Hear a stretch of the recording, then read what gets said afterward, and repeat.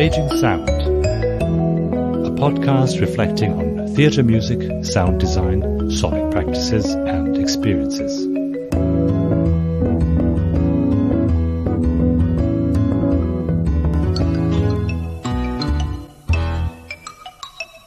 Welcome to another episode of Staging Sound.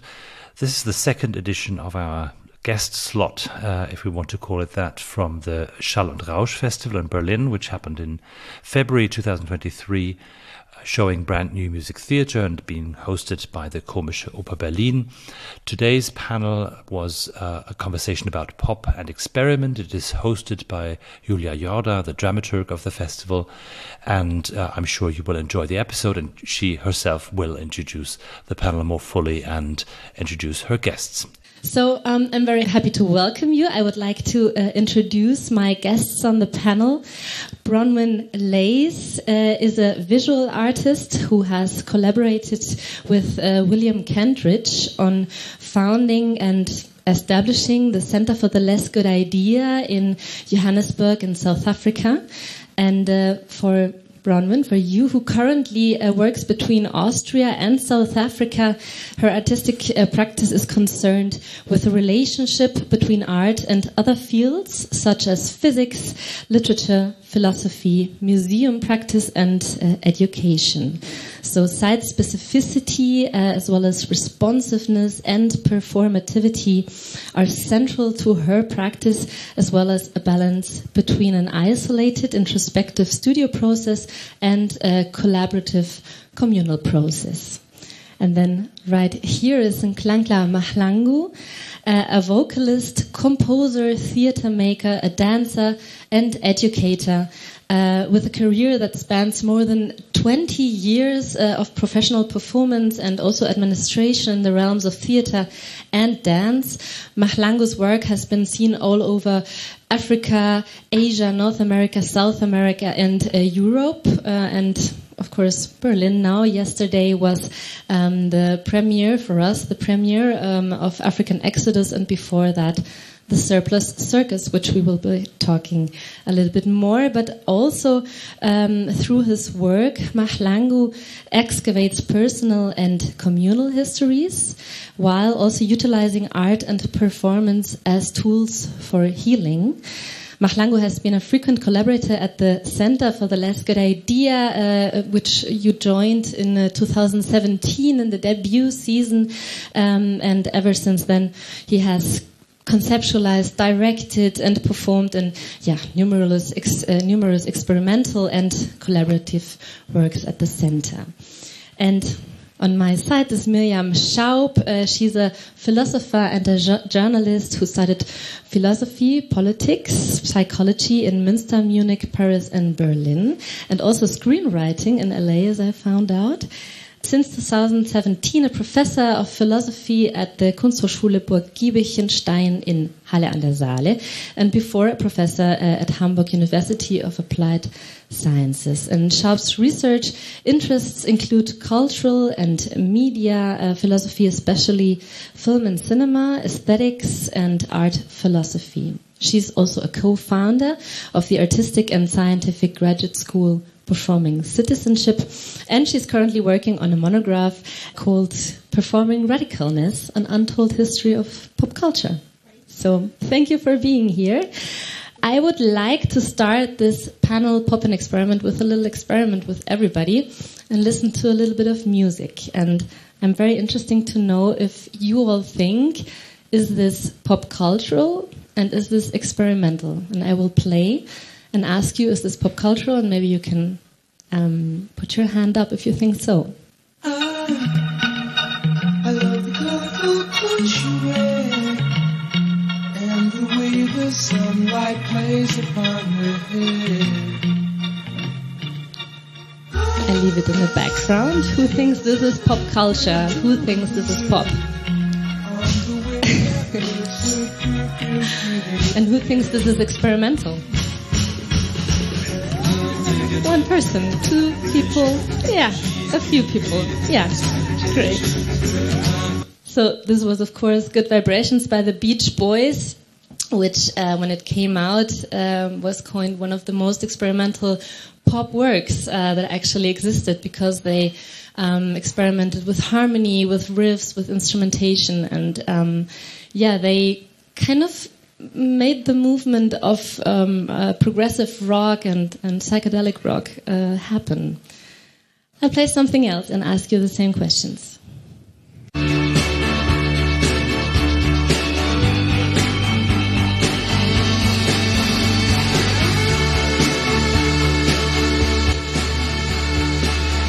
I don't want to put anybody on the spot and ask what this is, but do you think this is pop culture? I will be king. And you. Interesting, interesting. Do you think this is experimental? Okay. Okay, very interesting. So this was Heroes by David Bowie. By the way, an album he wrote for Neukölln, in Neukölln, and there's a track on it, wrongly written Neukölln with one L. And this was, and some people consider it very experimental in the way that he uses instruments and uses harmonies, and in the way as well as he constructs texts, which was very, very interesting, in the cut-up method.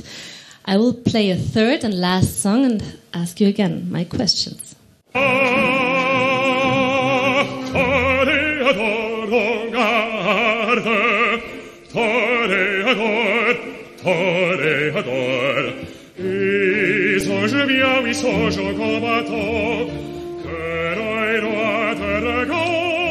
Who thinks this is pop culture? And who thinks this is experimental? Thank you very much for participating. So this was Toreador from Carmen by Georges Bizet, an opera from the 1875. And this opera, why did I play especially this opera, is the most played opera in all opera houses all over Europe, and wherever there's an opera house, I think this opera is played. And it gets cited in TV series such as Tom and Jerry.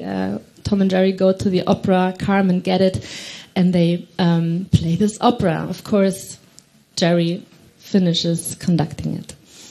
So, this was a little game to get to know these two concepts of pop culture and experimentalism or experiment. Our program at the Schall und Rausch Festival itself, I think, is very inspired by pop culture and by its aesthetics, by its music, by its topics, ranging from trance, 12-hour performance at the Kindle, which is very inspired by club culture, to Der diskrete Charme der Reduktion, which had its premiere last weekend and is performed and directed by the punk legend Georges Cameron from the German band Goldene Zitronen. And of course, the gig theaters that happened also last weekend with Berlin pop musicians. I would like to get to know pop culture. What does it mean? And Miriam Schaub, since you thankfully research pop culture, I would love to ask you, what is pop culture? Well, pop culture is the Reader's Digest for music. It is what everybody likes, what is easy to like, what gives permission to be liked, which wants to be liked, which wants to be bought to be liked, what is to be found everywhere, on the supermarket shelf as well as on your private coffee table.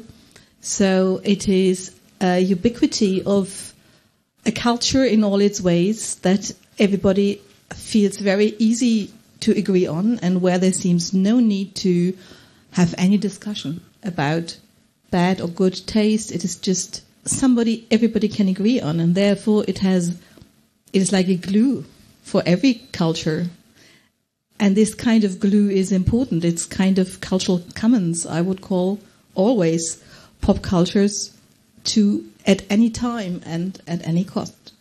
We kind of looked into this concept of pop culture, finding out it's, as you say, it's to be liked, it's direct, it's something that creates social groups. And you study specifically radicality in pop culture. How did that come about? How did you find an interest in specifically this? Well, that's a kind of eccentric move, because everything what I said is not radical at all. So the way I described pop culture seems to be the very opposite of radicalness, the opposite of experiment, the opposite of avant-garde, the opposite of everything. I was also startled by this. And for me, I have to say, the modern pop culture becomes radical with a person. It's a philosopher you might have heard of. He died in 1832 in London. He's not buried. You can still see him. And he made his body be transformed into an auto-icon. This is how Jeremy Bentham wanted to be thought of, and not because he thought himself to be popular. He was also very unpopular at his time. Very, very unpopular. His philosophy was extremely unpopular. And he was designing his own corpse as a kind of spaceship to be sent into the future, to be seen by us now, and also as a means to look into his texts. And he wrote a testament, a last will, about his corpse called the Auto-Icon. And he also wrote like a prescription how to use it. And I think this is where performative art starts. It's a text about 11 ways of using his dead body. And very, very, very curious ways of using it. And at that moment, I thought, wow, this is at the same time radical and making a move into modern culture, into our culture. How does it come that a radical philosopher dying at the beginning of the 19th century has something to say for our art, our conceptual art, our performative arts now? How does it come? Because he didn't see himself as art at all. It was not at all an art category where he was thought of. And that was the striking idea that I thought we must, as a philosopher, it seems to make sense to have a broader idea of popular culture.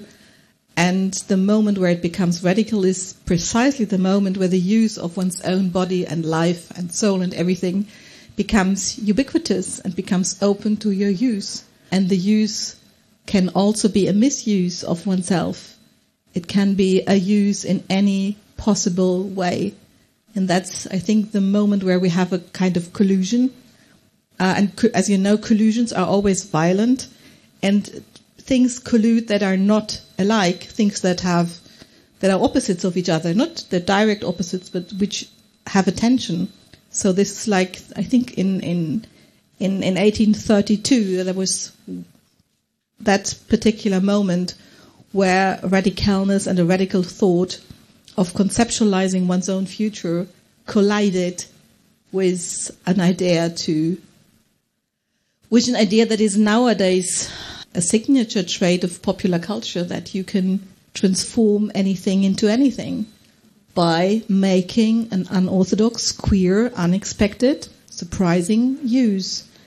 This idea of transforming a singular idea into a ubiquitous use, that is the moment where radicalness collides with pop culture and gives the first idea what we are heading for.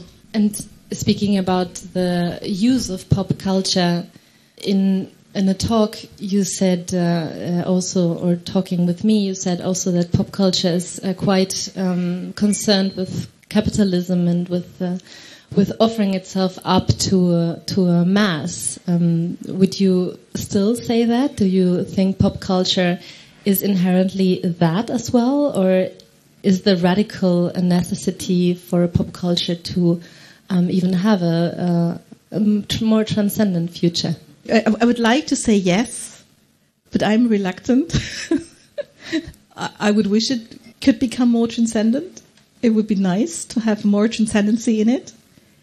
But yes, I think what is startling in capitalism is its ability to consume its opposites, to integrate its opposites, to be permissive to its opposites, to incorporate also the eject and queer and unorthodox. And this kind of capacity to incorporate all these things that do not fit in well and make them fitting is disturbing.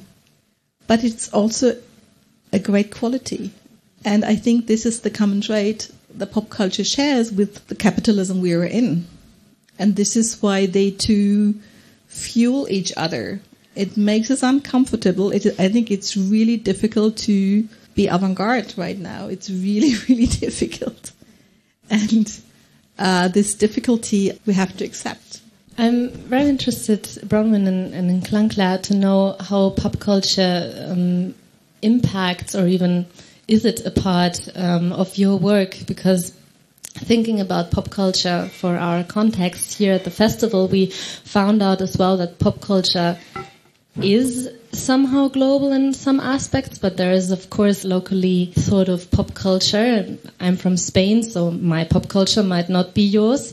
And also that pop culture is direct, as I said, and can make a community, can bring people together through its affirmativeness that it has. So I'm very interested to know, because we saw African Exodus yesterday, and it was conceived as a musical, as I now know, and so I'm very interested to know, does pop culture impact your work? Maybe I'll start with Klangklar. I would like to know. The subject of pop culture, it's a very difficult one for me, for various reasons. One, for the fact that I grew up without enough repertoire of what pop culture is. And when you go to school and the children are talking about the series they've been watching, and you know nothing about it because there's no TV at home. And when the children are playing a game, singing a song from the radio, and you don't know that song because you don't have a radio, and you only know when the radio plays, it's when Granny is listening to the news. And the news I'm hearing, the country is in a state of emergency during the regime of P.W. Botha. And so the pop culture that is consumed by the community, especially in the music, I'm not hearing it, I'm hearing it incidentally. Like I've been sent to buy bread at the shop and I pass a tavern and there's a song playing and everybody's dancing, but I know that I need to come back, and the music I'm exposed to, it's the music of the struggle songs with the bricks in the hand and throwing at the Casbah and people running away from the police. And in my life, I've been lucky enough to meet a group of 15 men who were my age, who had no idea who Michael Jackson was. And they were the most amazing singers I've ever come across. I've worked with them for about 7 years. And even that 7 years, they still didn't know and didn't care who Michael Jackson was. So the subject of pop culture is very complex. Personally, for me, it's a very personal thing. Because of the age of producing knowledge, we are at the stage where we need to coin and label the things we do. And there are a lot of things that I, as an artist, have been doing, and without labeling them, without even thinking, I'm going to use pop music so that this is pop like this or pop like that. As an artist, I create from the body and the knowledge and memory. And even the performance, those who came yesterday and those who will come today, the music and the aesthetics, they are really based on what is in the memory of the people we are working with. And then the labeling of it is, for me, is really, really secondary. When I made my first work as an independent artist, leaving the comfort of the dance company and going into the wild, one of the things that I realized in that project was that And because, a director whom I invited to come and work with me in the work, he asked me about the songs, my favorite songs I used to sing and hear as a child. And I've had more gunshots as a child than songs. As a child, I knew the caliber of the gun by its sound. And then I also realized that my music became very rhythmic. Gang, gang, gang, gang, gang, gang, so I'm always hearing that, and I'm thinking it's a drum, but what sits in my memory, is it a drum or not, I don't know. When an AK-47 shoots, it sounds like this.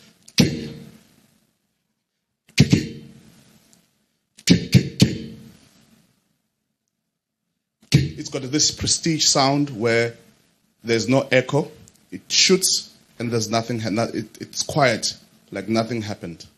And then you have an R5 rifle. We knew that the police and the soldiers use the R5. It has a dual sound that goes kaku, kaku, kaku, kaku, oh, kakakuku, kakakuku. And there's a music that the AK-47 and the R5 rifle do together.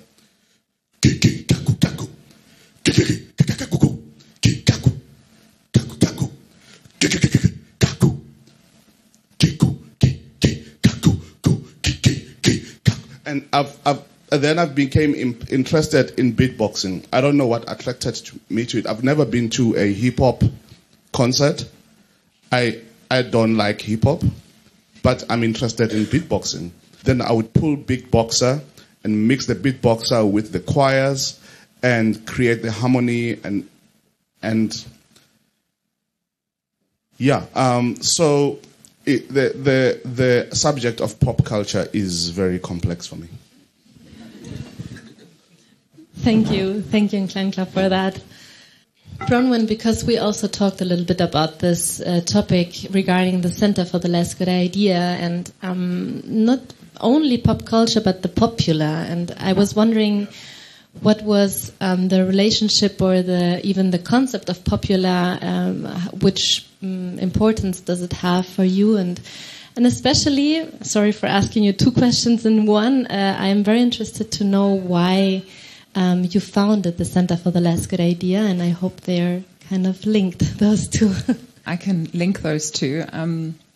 Just as I'm listening to Miriam and Nklenkla, I think that the Center for the Less Good Idea is about being artist-centered, where the individual artist and their relationship to their form and their discipline, but also to their community, as in other artists that they have an opportunity to work with, is our core focus. It's our core interest. And so very often there are platforms, systems, industries around the art that determine and label what is good, what is high art, what is schlock. But the artist itself is in an individual process. And in many cases, the artist has to engage pop culture in order to survive. It's also where they hone their skills and where they are able to really find their expression.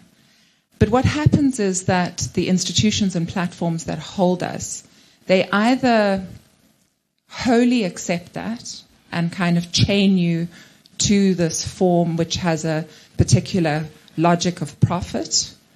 And in this instance, it becomes very difficult for an artist to liberate themselves from that.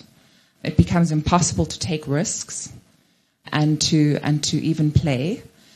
And then there are other institutions of academia and high esteem who wholly reject what the artist is doing for survival. So there are so many platforms that hold the art, but very few who consider the complexity and vulnerability of what it is to be making, inventing, or performing. And so the center wanted to be a space that said, all right, our community is artists. we give their impulses the benefit of the doubt. You are welcome to come in here as we've worked with performers who learned their trade, who learned their form as tourist dancers on the streets. Olisile Bongwana, one of the most exceptional South African dancers, contemporary conceptual dancers, from the age of 7 until the age of 27, was a little Zulu tourist dancer in Eastern Cape. Xhosa. But he got his tips from tourists, and he was performing for the white expectation. You don't get much more popular than that. And yet he built a muscle memory and a relationship with his body as a dancer, which is now transcending itself into a form that is new and is avant-garde or whatever you want to call it. So I think that there's often these two sort of extremes. There's the museum, the institution that is rejecting anything that is popular or inclusive, and artists who have to play within these realms are therefore not deemed as worthy. And then there's the other extreme where the artist gets kind of, through capitalism, tied to this particular dynamic. And there are not enough spaces, and so the centre wanted to be that space of saying any kind of artist in any position within their trajectory is welcome to be here. We're wanting to be interdisciplinary, collective, collaborative, and the objective is to surprise ourselves. What we're learning is that giving the artist the benefit of the doubt, most artists don't want to repeat themselves. They want to drive and push their form. It's the spaces that hold them that don't comprehend that journey. You are a space and also an idea. Can you talk a little bit about the philosophy of the Center for the Less Good Idea, which I found very interesting, also in relation to experimentation and to the possibility to even experiment? Sure.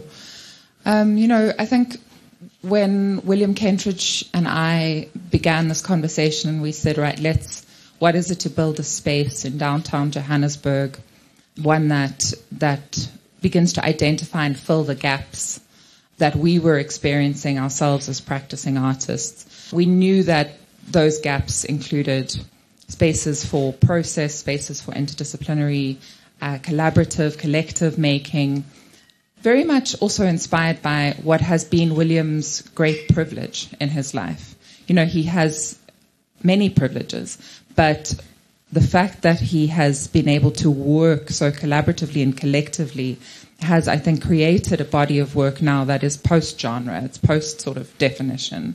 And so when we were discussing what the space would do and how we would do it, we were looking for a physical space in downtown Johannesburg and walking through these kinds of construction sites and trying to understand what this would be. And the more we spoke, we realized this wasn't about a kind of brick and mortar. It wasn't about finding this ideal space that would become this institution to him or to any of us. It was when he shared with me the Setswana proverb, and he'd been reading, there's this beautiful little blue book written in the late 1800s by Solomon Plaatje, who was a Tswana man, who was a lawyer, a historian, a translator, absolutely brilliant individual who I think has largely been sort of muted or ignored,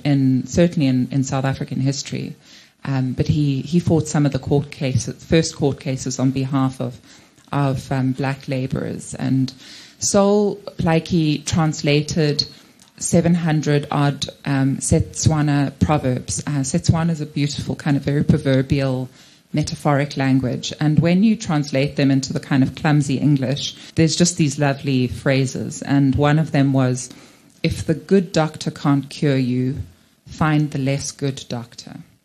So, I mean, it's amusing and it's clumsy, but it's so accurate in describing the artistic process, in that anybody who is in that process knows that there are these grand ideas, there are these big things that wake you up at 3 a.m., that drive you into a state of making.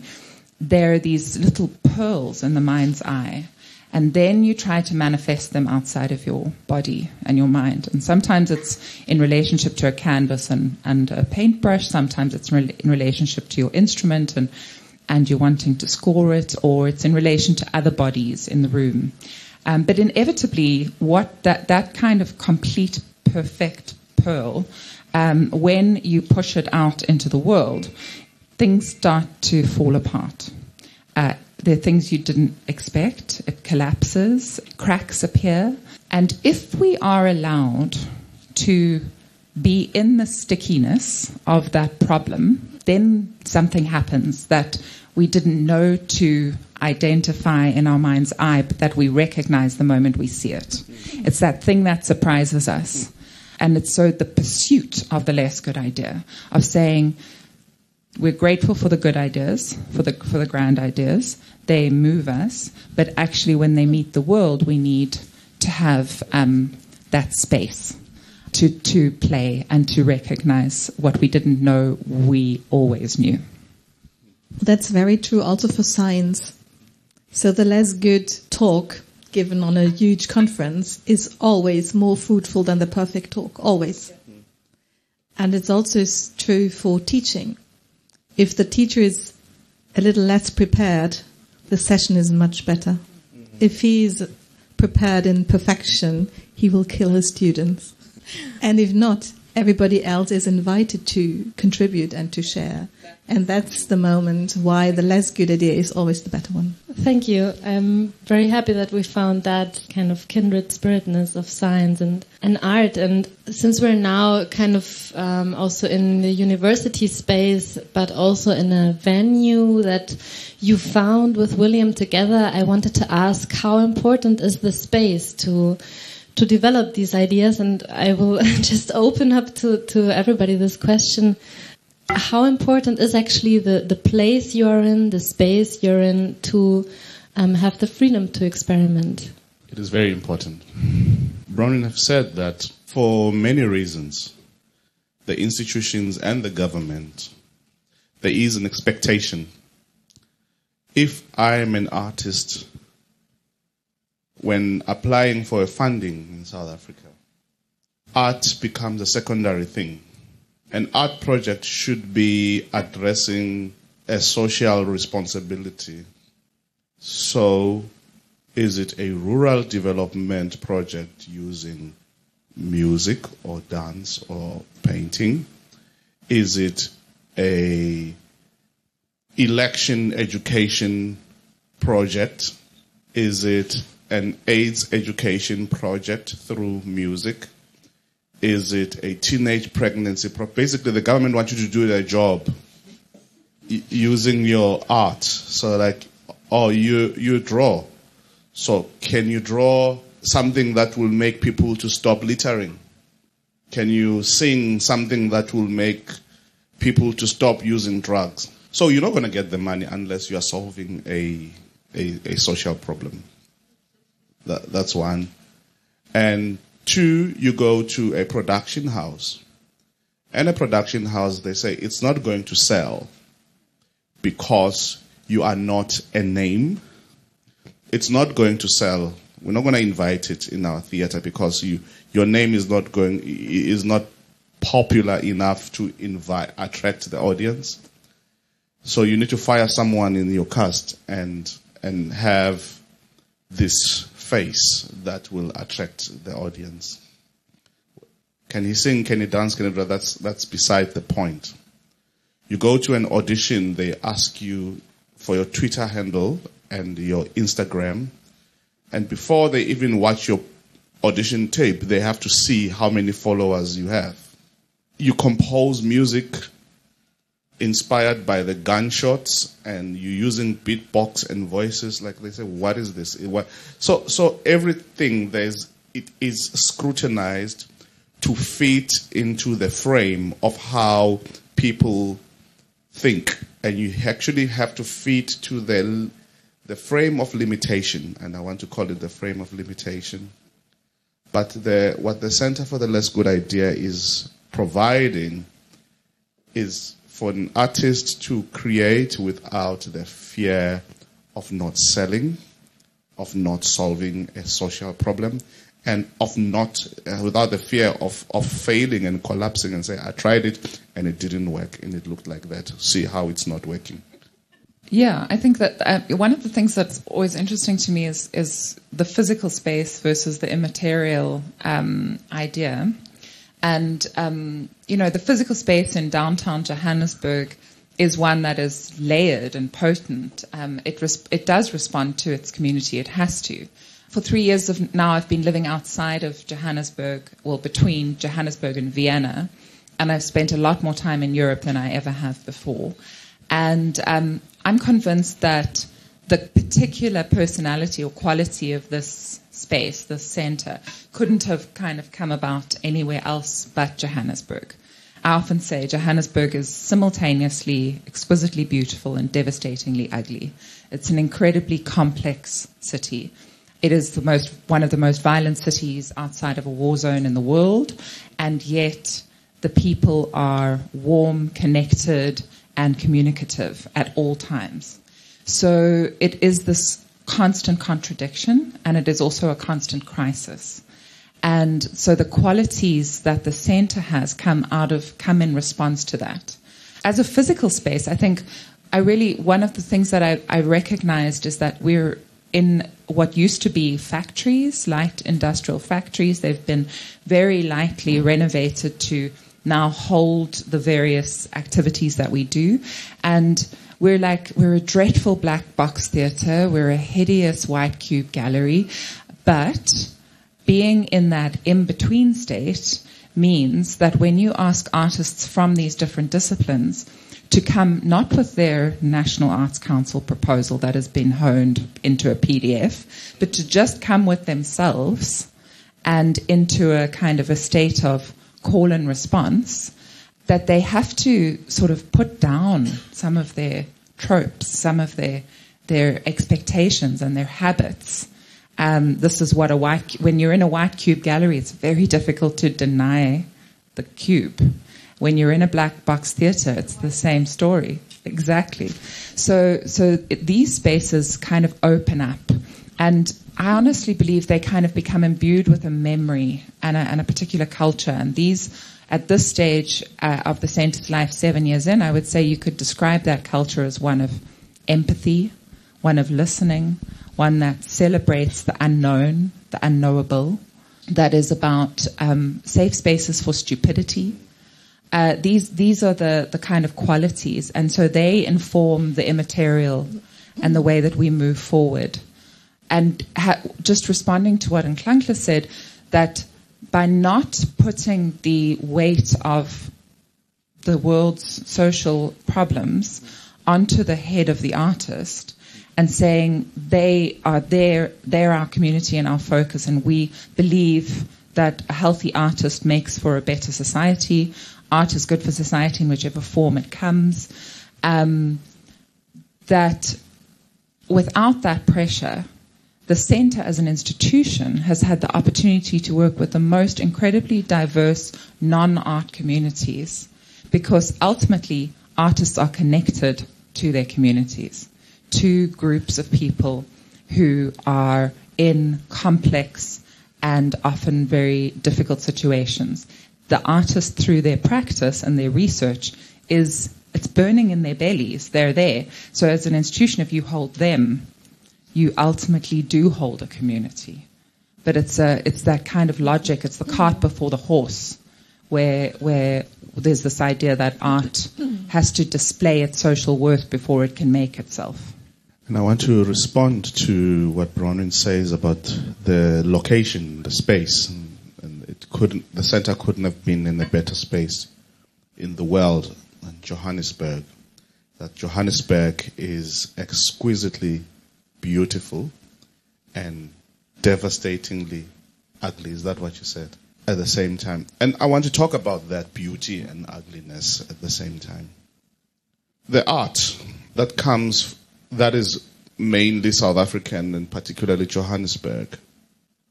Most of the art, especially in music and dance, there is a dance form that started in the city of Johannesburg. It's called Pantsula. In response to isiphithiphithi, the rush, the overcrowdedness, the crime, the running and the saving yourself and survival, getting into that train as it's about to leave, you jump on it while it's in motion. And because you can't afford to be late and you can't afford to wait for the next one, you live in a communication in a community that is overcrowded. You need to be on that train.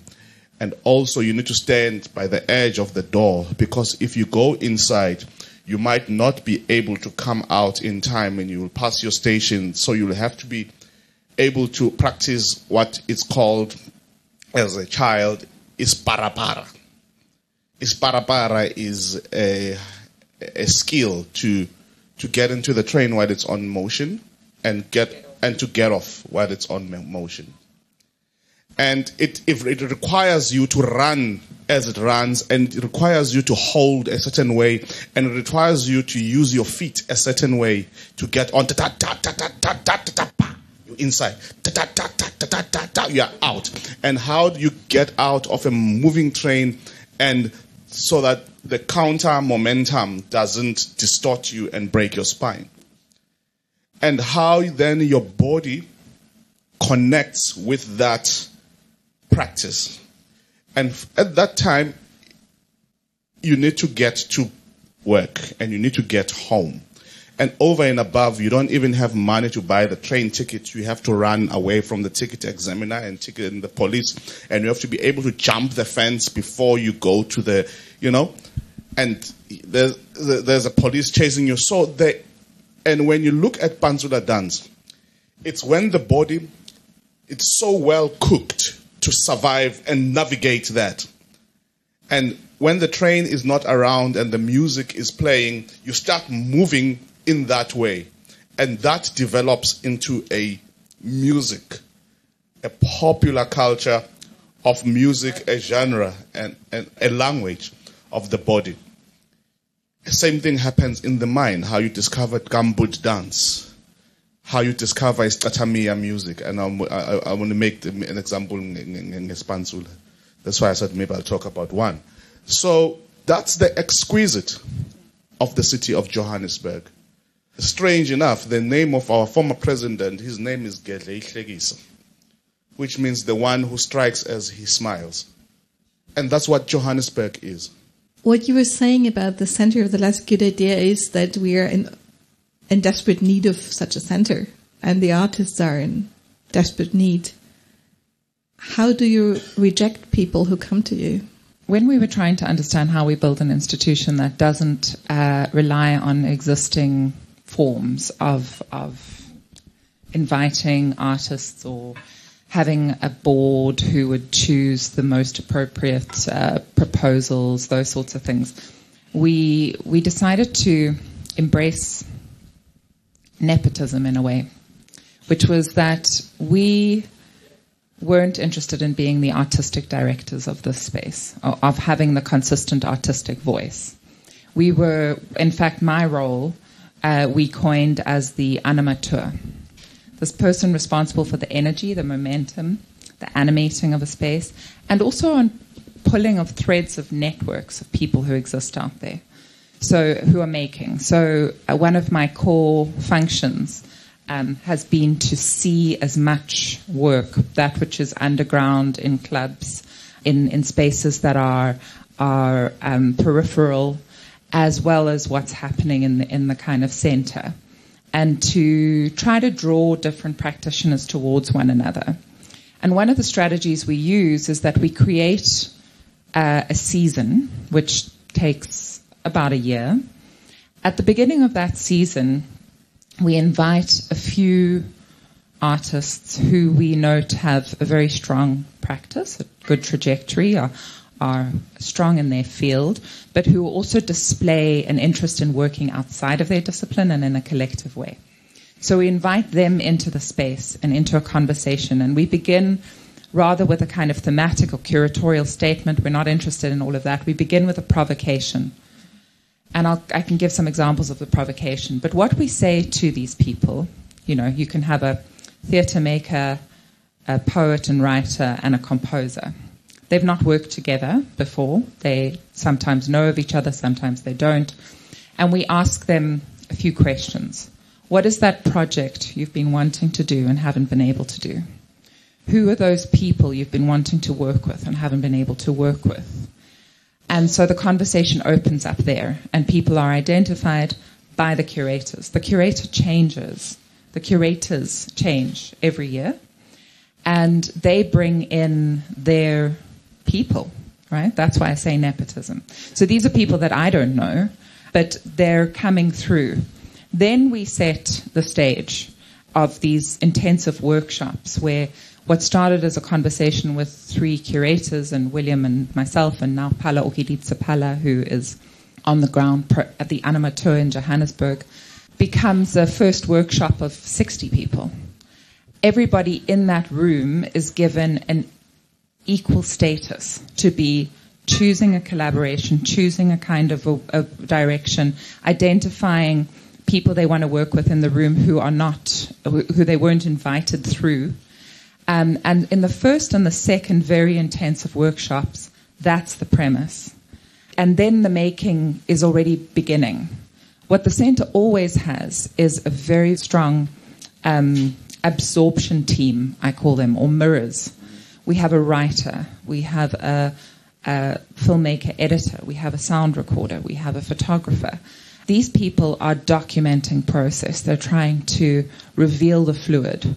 And in a nearly sort of live way, it gets shown back to us. It's become a really fabulous tool where you can turn around to your film team and say, at 3:15, there was something magical that happened on the stage. Can we see it before the end of the day?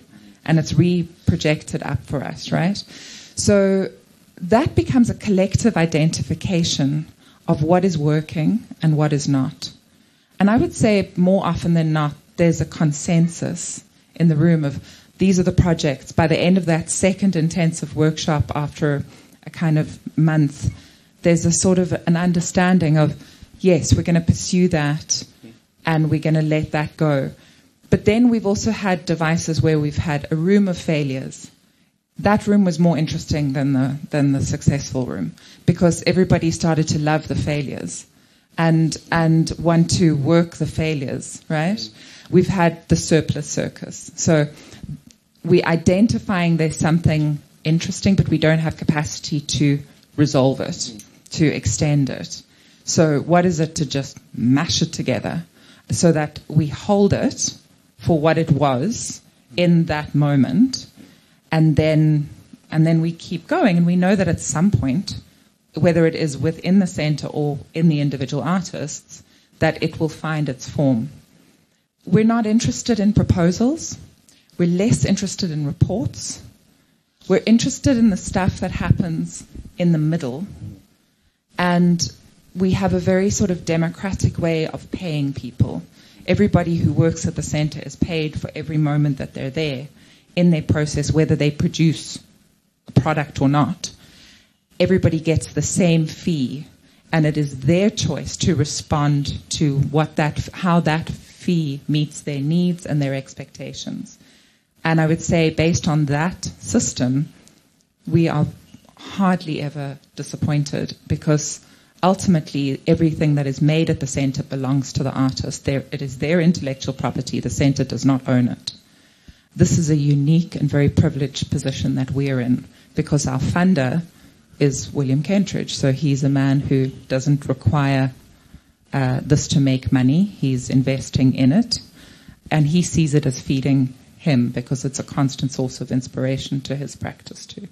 You now mentioned the surplus circus, and I'm very interested to talk a little bit more about the surplus circus and about the way you actually work in Klangklar, because what I witnessed in the rehearsals of the Surplus Circus was a quite, which to me, coming from a KOB, from an opera context, very experimental, improvisational way of working, which our musicians have experienced in other contexts, but do not at the opera. So we work with notation, with works that are already written. So I would love to ask you, Klangler, how did you start this process with our musicians and with our singer, and how did you start into the Surplus Circus? And it is the curse and the blessing of not knowing. It's the limitation that provides gold to most of my processes. Because I don't know the big words, I don't know what's experiment, and I don't know what is... I can't read music, I can't play a single instrument, and yet I compose things that play at the Rome Opera.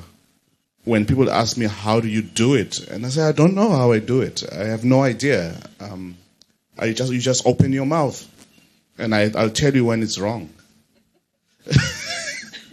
Just open your mouth and sing, and I'll tell you when it's wrong.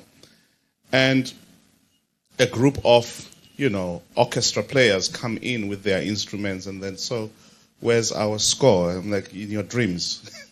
It's not here. I don't have it. I don't know how to read it. Don't know how to write it. Just play your violin now. Take out your violin and play. What must I play? I don't know. And you play it, and then say, okay, respond to what you're hearing, and then respond. And then, like, what are you going to do with this sound, with your double bass? Oh, okay, I can do this because it's in the key of D. So if I can take a major sharp, I don't know what you're talking about, just play. And I say, okay, that is wrong. I don't want that. And I'm being cynical about it. But obviously, I plan. I have a structure. But it is a structure that is not informed by what's in the books.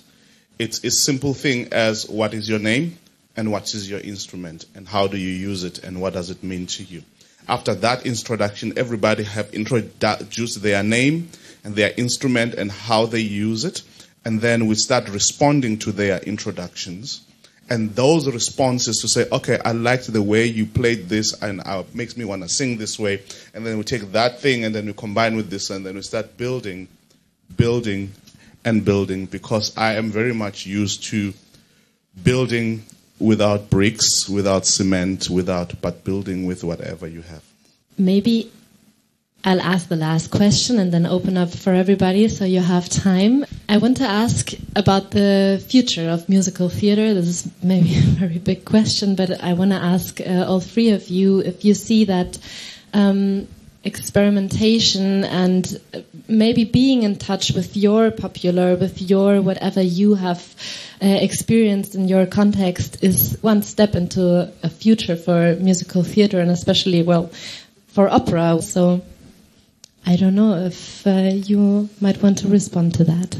I have limitation in the understanding of the past of the opera, and I have limitation in the understanding of the present of the opera, and I will definitely have a limitation in answering about the future of opera.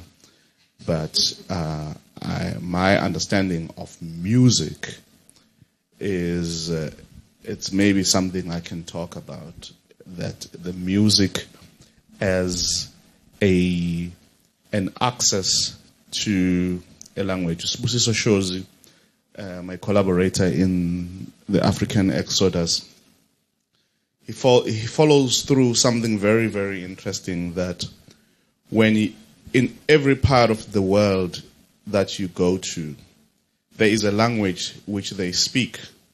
And that language has a tone, that language has a rhythm, that language has a melody. So when somebody says you speak English with an accent, it means I'm speaking in English with a tone and a melody and the rhythm of Zulu.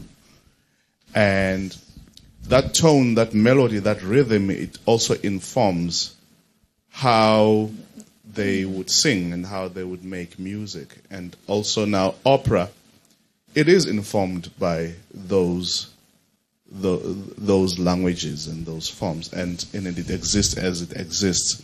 And then it found an opportunity to be institutionalized. And the thing is, the more we institutionalize things, that's how we kill them, because we make them rigid.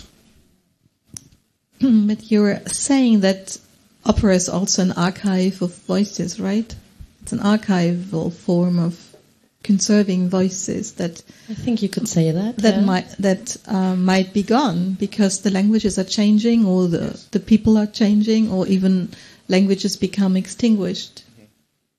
So one of the futures, I think, would be to have archives that are not based on notations as we had before, because we have ways of recording it. People in the 16th century couldn't record it, couldn't preserve it for the future. We can, which makes it less dependent on the musical core, which is nice, more accessible. I would say that what has always been the quality of opera in opposition to theater or musical, that it is so artificial. So it's artificiality that is so thrilling. It is thrilling that somebody who's dying is singing. You know, that's the unique selling point, and the future should be aware of that if it wants to survive. Yeah. And talking about language as well, because language evolves, right? And then language inspired the music. And if the music does not, then music wants to be frozen in time. It's an archive. It's a documentation. Okay, no, once upon a time, people spoke like this, and it's documented in the music. For an example, in the South African context, how the history is preserved in the praise name. When I say I am uNhlanhla Mahlangu uDima kaSomlembelele walembelela njengethimla lekwamo umkhupa mangana umphutlo waphuthlela umahlanyana ipaka yakho lenraba ngesinyava isinyava bayibuza bathi kwenze njani wakho lenraba ngesinyava. So it sounds like a rap or a poem or a thing, but those are the names of my great-grandfathers, and some are whom I know, some whom I don't know, and in fact, it's mostly whom I don't know. But with all their adventures, he climbed the mountain in reverse, and I don't know what was going on. And every family have got Istagazelo. And what was happening in African Exodus, Sbu, with the Gregorian chant that we sing in the show, we found it very strange that we're telling an African Exodus story and we end on a Gregorian chant. So something's wrong with this. And in trying to remedy that, we then had to think about at the time of the Gregorian chants, what was happening in the Nguni land in the southern Africa, what were the sounds of them. And then our singers sang the Gregorian chant that is reimagined, and with the lead voice of the ancient song of the similar time. And during our dress rehearsal, Tulan is one who's also a fantastic singer, and he started taking over. He was feeling the song, and he started going into a lead voice of that song, and Sbu is leading. And Sbu said to him, "Don't sing that song. It's for my family." And it was a serious thing for him. That song, it's only sang by the Shozi family members, and you can't lead it. So like the music and the language is actually a very, very serious archive, and it's an archive that is very, very important and to document. Thank you very much. Thank you for being here. Thank you to my wonderful panel, to Miriam Schaub, Nhlanhla Mahlangu, and Bronwyn Lace. And have a great afternoon.